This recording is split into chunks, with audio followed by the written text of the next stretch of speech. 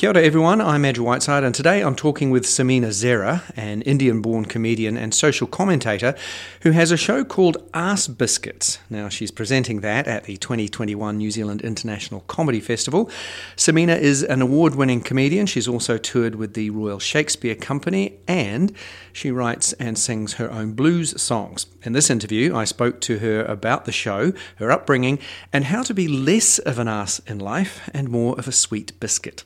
Samina, lovely to talk to you all the way down in Wellington. I'm up here in Auckland, but waiting for the New Zealand Comedy Festival to start. How are you feeling about it?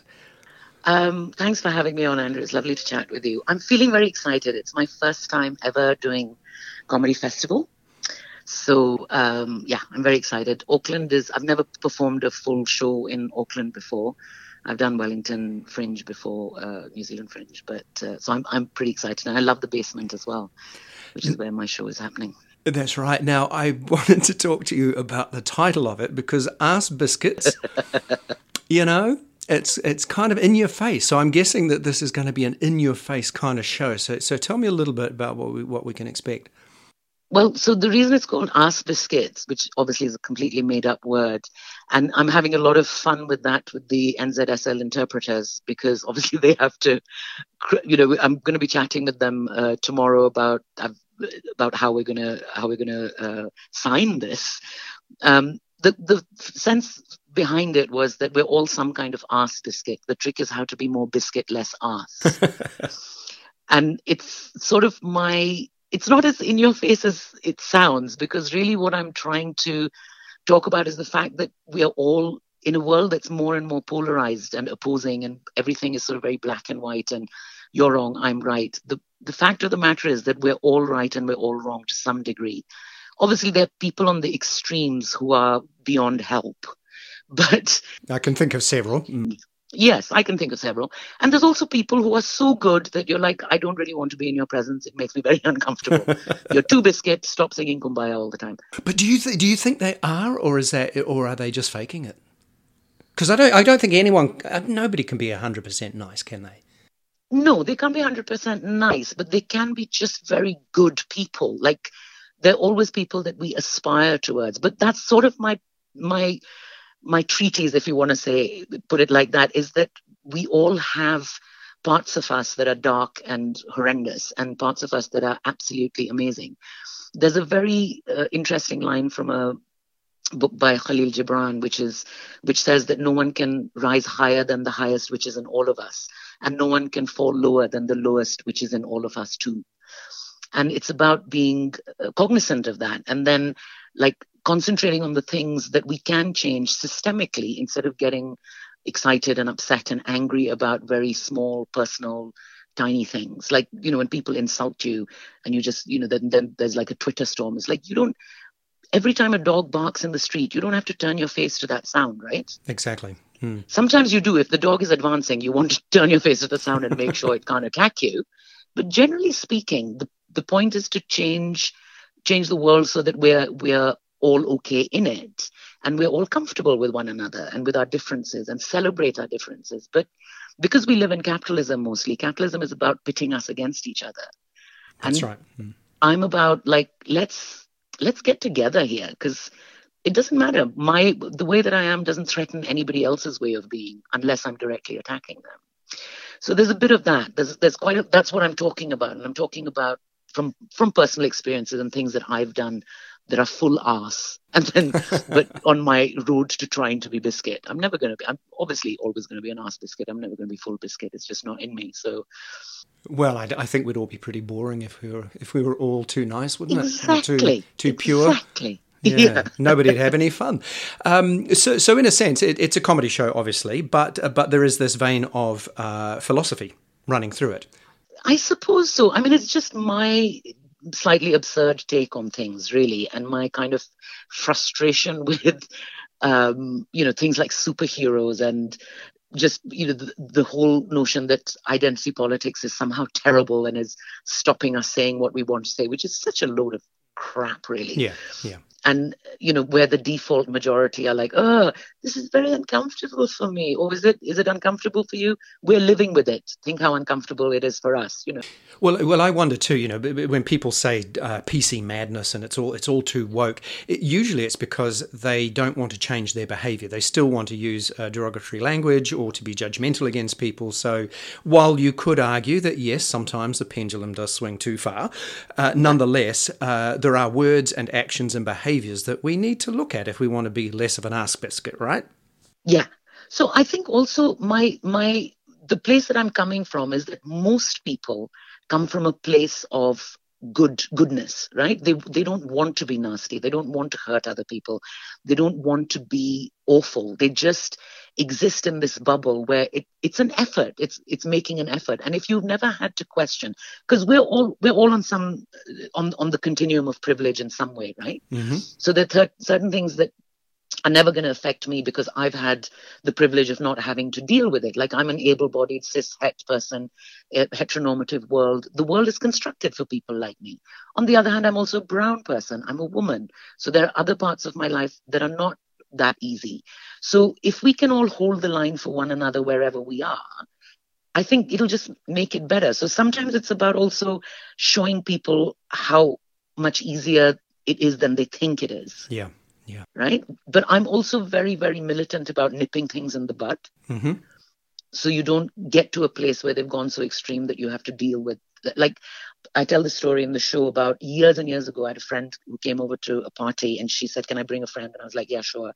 And she brought this friend with her and he was telling these kind of low grade homophobic jokes. Like it wasn't like, let's kill the gays, but it was like using the word gay derogatorily, like as if it was something bad. And I said to him, I said, mate, don't make those kind of jokes here. We don't find them funny. He said, oh, you have no sense of humor. And I was like, I have a great sense of humor. You're not funny. Yeah. And he kept arguing with me in that way that people like that want to be the devil's advocate. And then suddenly I went, oh, hang on a minute. This is my house. And I just asked him to leave. I was like, get out. I don't want you here. Yeah. Because sometimes you don't have to debate, do you? Exactly. You just don't have to. And then my friend was like, I think you overreacted. I said, no, I don't. I think I nipped him in the bud. Maybe I stopped him committing a hate crime in 3 years because nobody have told him to shut up. So, it's that kind of like, I can be quite militant about things like that because I just don't like it. But I'm also like, I'm willing to talk to you. I'm willing to discuss with you, but I am not willing to have a devil's advocate discussion where somebody else's humanity is in question. And I think, I was just going to say, in terms of humour and jokes, it's always context based and exactly. and what the intent behind it is. It's intent, and it's also who is the butt of your joke. Yeah. Like, is it the person without any power? Is it the person who's being marginalized? How is that funny? Why is that funny? Quite often when people make racist or sexist or whatever jokes, and then you say to them, like I do this quite often, I just go, oh, I'm sorry, I didn't get the joke. Why is that? I'm so sorry, I'm very stupid. Can you explain that joke to me? And then when they have to explain it, they get more and more caught up in it because, of course, it's not funny. Yeah. But I talk about that in the show as well because I had a very close friend who used to constantly tell me racist jokes. And I'd be like, why does the race have to be in if it's a funny joke? And she'd be like, oh, stop with your racist, chasist. It's funny, isn't it? Just laugh. And we'd constantly have this pull back and forth. And, what do you do with the people that you love who also behave badly? How do you deal with them? You were born in India, and I was reading that you sort of began this theatrical career at university. You were doing performances at street corners. So just explore a little bit of that. What was that like? So basically, I was born in India, but I came to the UK as a small baby. My father is British. So my first language was English. I grew up there. Then my parents got divorced. My mother took me back to India. I didn't speak any Indian languages. I was the weirdest sort of brown kid in a brown country with people just thought I was crazy. And so then I was back and forth for a while, and I did both my degrees in Delhi, and then I came back to live in the UK in my 20s. But yeah, we used to do this forum theatre, and it was very interesting because, of course, and here's, where I am on the continuum of privilege. I come from quite sort of upper middle class family. I had a private education. I went to boarding school, blah, blah. And I was doing these. So there was a show that I did about the death penalty, and we were just doing it on a street corner. It was a scene in a police station. And if you know India at all, you just have to start doing something on a street corner and a crowd will gather around you. And my friend and I were doing this, and in the middle of it, there was a woman who was sort of squatting on the floor watching us, and she was clearly either a domestic staff, or she was a low middle class low socioeconomic status kind of person. And in the middle of while we were doing it, she just went, you people are so stupid. You think this is what happens in a police station? And we were like, why? What happens in a police station? She said, my son has been in a police station. They don't get treated like this. You're living in the clouds. We were like, okay, great. And we just pulled her up and we were like, okay, you be the police officer. I'll be your son. And so then we just did this whole scene with her. And of course, it was completely different, because when you go in as a poor person with no connections or with, no backing of speaking the language of power, your experience is completely different. And it was beautiful. It was kind of like really eye-opening, and it was humbling, and it was great, because you suddenly get this perspective. And of course, when you grow up in a country like India, where the difference between rich and poor is so huge, you have to be very cognizant of this kind of stuff. You have to really pay attention, because it's so easy to fall into the trap of like dismissing people who don't belong in your circle or don't have the same advantages that you've had. Do you think it's still accurate to say that India generally is a conservative country?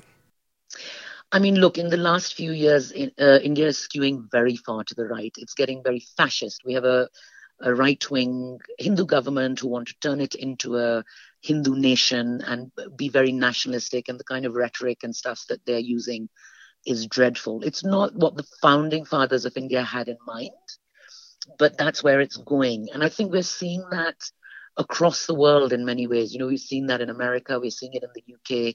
There are these very corrupt governments that are pandering to the upper echelons of society, and normal people are getting left behind. And they've done a very good job over the last few decades of dividing us. It's poor against poor, or marginalized community against marginalized community, and sort of distracting us from the fact that really they're the ones responsible for keeping us down. Whether you look at Amazon, or whether you look at all these big companies that don't pay taxes, or whether you look at the way that they implement labor laws, or minimum wage, or benefits, or healthcare, or any of those things. And in any other circumstance, if you hoarded newspapers, for example, people would section you and you'd get some therapy. But when you hoard money while other people are dying in the streets, people are like, oh, look, a captain of industry. It's obscene. There's something terribly obscene about the fact that we just are going along with that somehow. Yeah, that's exactly right. Yeah, so I think it's still very much there, not just in India, but around the world. We need to be really careful that we don't allow it to continue, and where it does creep up, we need to absolutely nip it in the bud. I was interested in your views of the country from the perspective of, if you are on street corners or doing other theatre and you are challenging the caste system, the religion, all of those things, what were the kinds of reactions? Were people receptive to it, or did you get kickback? I was doing this a long time ago, and at that time, and the university where I did my master's degree, Jawaharlal Nehru University, is a very left-wing sort of socialist university anyway. And at that time, things weren't so bad. I'm talking in the 90s, like I'm quite old, I'm 52 now. So this is when I was like, 19, 20, 21. But if I was doing it now, I would be locked up. There are journalists right now in India who have charges of treason leveled against them because they question the government.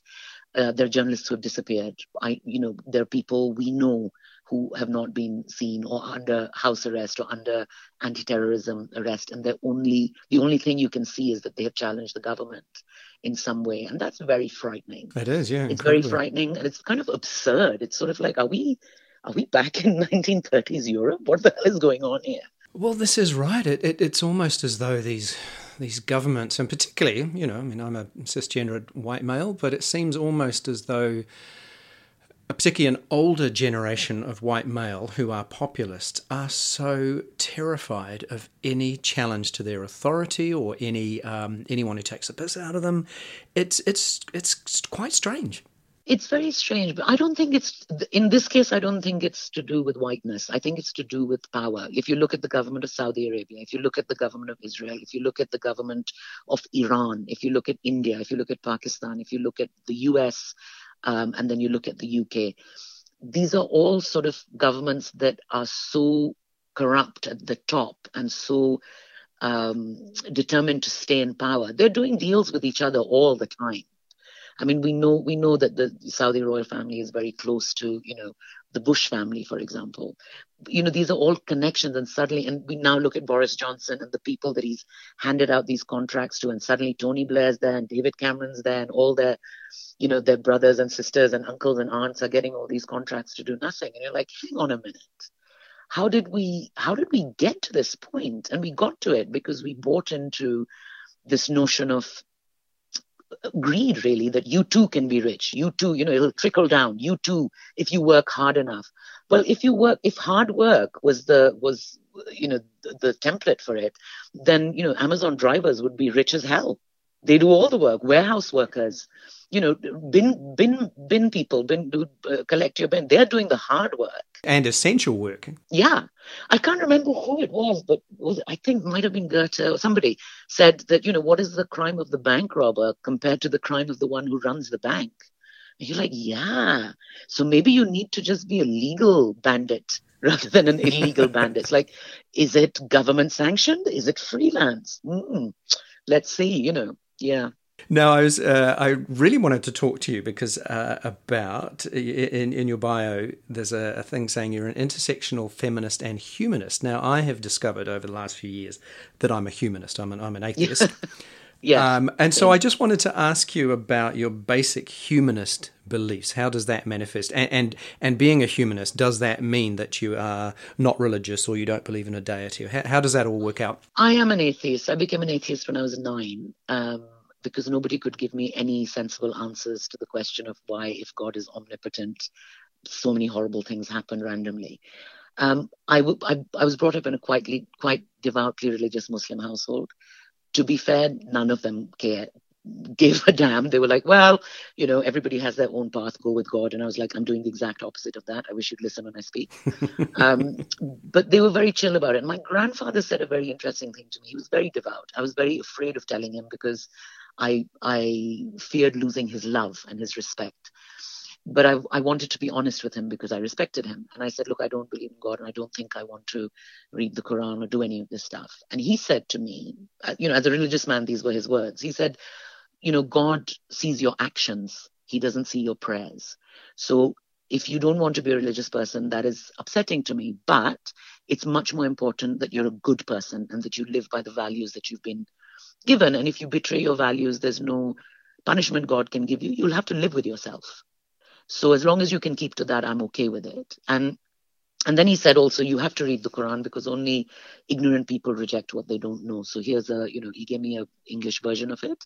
And he said, read it and then reject it. And I was like, damn you, grandpa, with your wiseness and your like. So, but it also made it, it made it very difficult for me to discount religious people because I think faith is a personal spiritual journey and people take it in all sorts of ways. And some people take it in organized religion and good for them. What a remarkable man. He was an amazing man. He was just so brilliant and such a, like he had very high standards of integrity, but actually he also just left us alone, his kids and his grandkids. And he was like, you make your own journey and make your own path. Always be able to look at yourself in the mirror. Fantastic. So I think I was very lucky to have that. And so for me, it's about that. And this is what I've always said to my kids as well, is all you need is to live with integrity and joy. And to me, that's the essence of being a humanist. And we have one life, I think. I mean, I don't know what happens after this life. And if something happens, great, I'll find out. But this is all we've got. And actually, to me, that's quite delightful. It's quite lovely because it's precious, because it's all we've got. So we need to make the best of it in, however we can. And for me, that's how it manifests, really. And I guess also that humanism is about the values, good and bad, are human values. Yes. And that we are able to both create and solve our own problems and create and decide what morality is. Yeah. And I think this is part of my reason with not liking superheroes and the politics of religion, because it's sort of, it abdicates responsibility. And when we abdicate responsibility, we can go, oh, well, there's obviously a reason for that. Things happen for a reason. It's fate. It's that. But it's not. Poverty is man-made or human-made. Racism is human-made. Sexism is human-made. If we've made it, we can change it. And I think that's hopeful and depressing at the same time, really. and very powerful. Yeah. I mean, we have a lot of power. And I think sometimes it's exhausting. Sometimes I feel like I wish I just could go, none of it is up to me. I have nothing. I just need to carry on and somebody else takes care of everything. So much easier. I would love to do that, but I can't. I'm a control freak. That was Samina Zera. You'll find details of her show in the links below. Sadly, we didn't get a chance to talk to her about her music. We kind of ran out of time. Now, I just want to remind you that you can find lots more on my website, andrewwhiteside.com, and you can also sign up for my regular newsletters. There should be a link below if you are on my website listening to this. I'm Andrew Whiteside. Thanks for listening, and I'll see you soon.